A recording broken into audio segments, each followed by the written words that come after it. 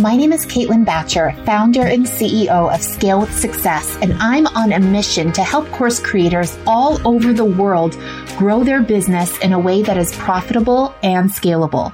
We're sharing revealing conversations about what it really takes to scale an online course business to millions of dollars per year. Join us here to discover the tough decisions we've had to make, the biggest failures we've had to bounce back from, and the learnings that emerged every step of the way. We are so grateful that we have the chance to share it all with you right here on Scale with Success, the podcast built for course creators. Let's get started. How do I help students make progress in a self-directed program? I think this is a great question, and it's great because, yes, we are in this business to reach people and to have people complete our program, but we're also in the business to help them get the desired result, right? And I think that piece is really, really important. So I want to start off by the very first piece of being able to figure out how you can really help your students make progress. The first thing that you need to do is define progress, because progress means different things to different people. For some people, they define progress as, completing module number 1, lesson 3 or whatever. So as long as they're completing the course and producing the assignments, that's progress. That's what I care about, right? Other people say, well, I want them to implement the program, but most importantly, I want them to achieve a specific result, right? Maybe the result is getting your first client, or maybe your result is, with love and intention, resolving a conflict with one of your children, or whatever that specific result is. You want to make sure that you're really, really clear on what you mean by progress. Right? And so I want to ask you guys, what results does your program help students achieve? And getting clear on what the specific result is that you want people to have from your program is really important for you to understand. And it's also important for your team to understand, because that's something that everyone can get behind. That's something that everyone can be like, oh, okay, so our goal is for each person to apply to 5 programs and to get into at least 1 program, right? Super, super, very measurable. So after you define progress, the second thing that you want to do is create goals. And these are goals not for you, it's goals for your student. So there's 2 different kinds of goals that need to be set. So number 1 is completing specific assignments from your course, right? So it might be, your goals might be complete module 1 within 7 days, right? Because if it's evergreen, it's going to be a revolving 7 days. So complete module 1 by day 7, complete module 2 by day 14, like whatever the case is, but clearly listing out those specific goals.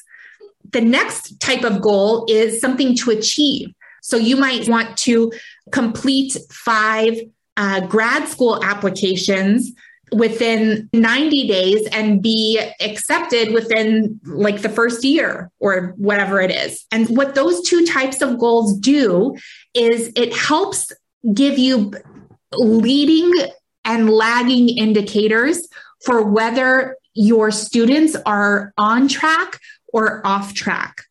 For example, if you're solely focused on achieve X goal by Y date, you're not going to know if they were able to apply to 5 programs and get into 1 program until the very end. And so it's going to be hard for you to get the student back on track unless you know a leading indicator that they're about to fall off track.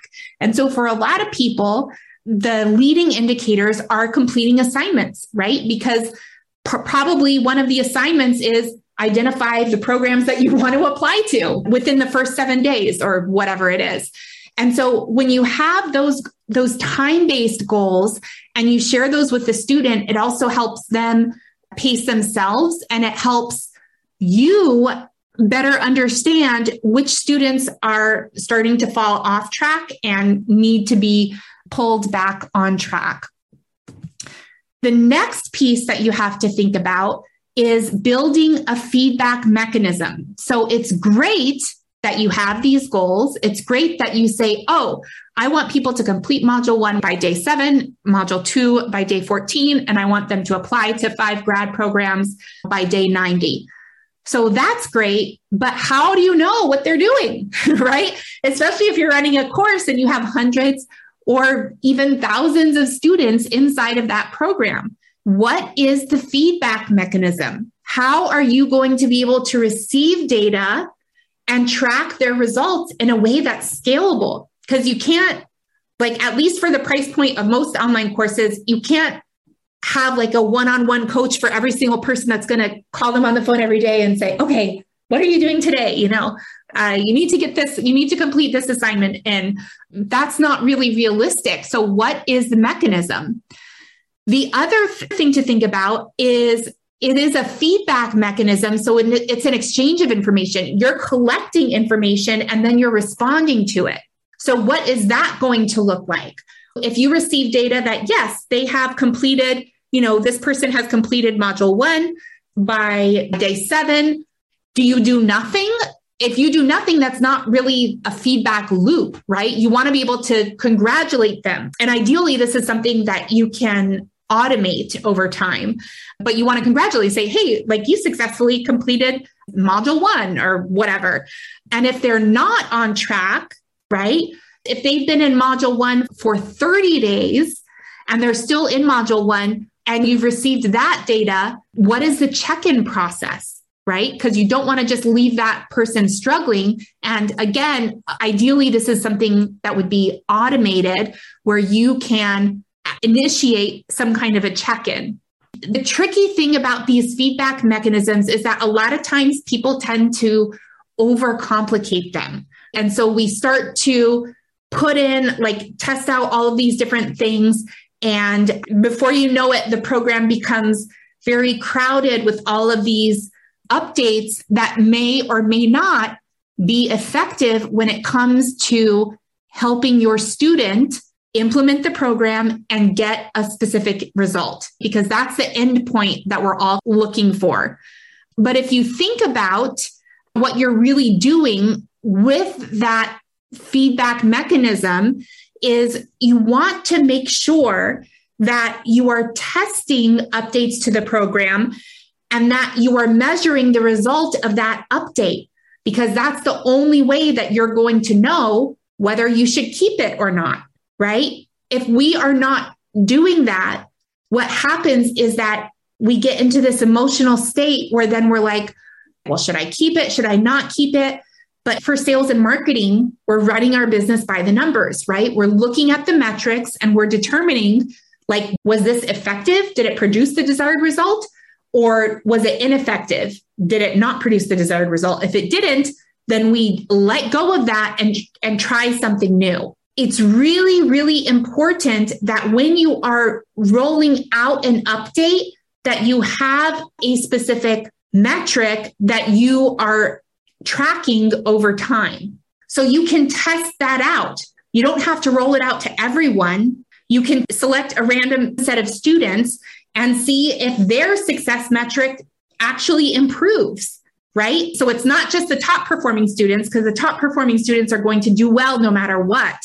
It has to be a random thing to test and see. So if you're okay, this randomly selected group of students actually had a 60% success rate versus the overall population, which has a 40% success rate.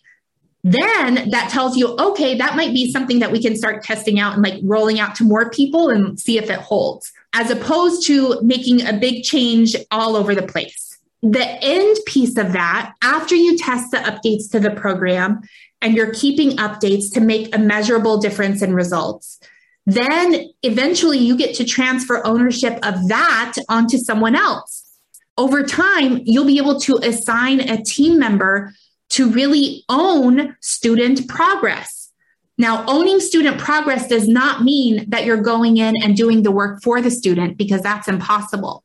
But it does mean that that team member is responsible for improving the overall percentage of people in your program that have attained their desired result. whether the baseline success result is we want for people to apply to 5 programs and get into 1 program. We used to have 40% and now we have 50%, right? And so what you want to do is after you have transferred ownership from yourself over to a team member, then you're going to have to track that team member's improvement over time. So if X% of students successfully achieved their desired result, if that percentage used to be 20%, then your team member is going to have a goal to improve that success percentage from 20% maybe to 30%. Maybe that's their goal for year 1. And then year 2, maybe it's to improve it from 30% to 40%.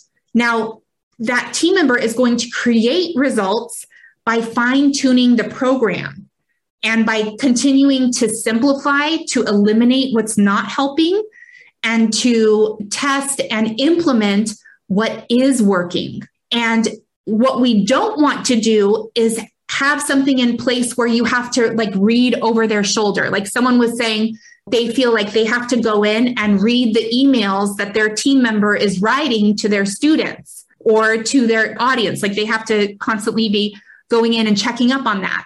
That's not scalable and it's not really helpful. But what is helpful is if you are tracking that particular success metric that team member has ownership of.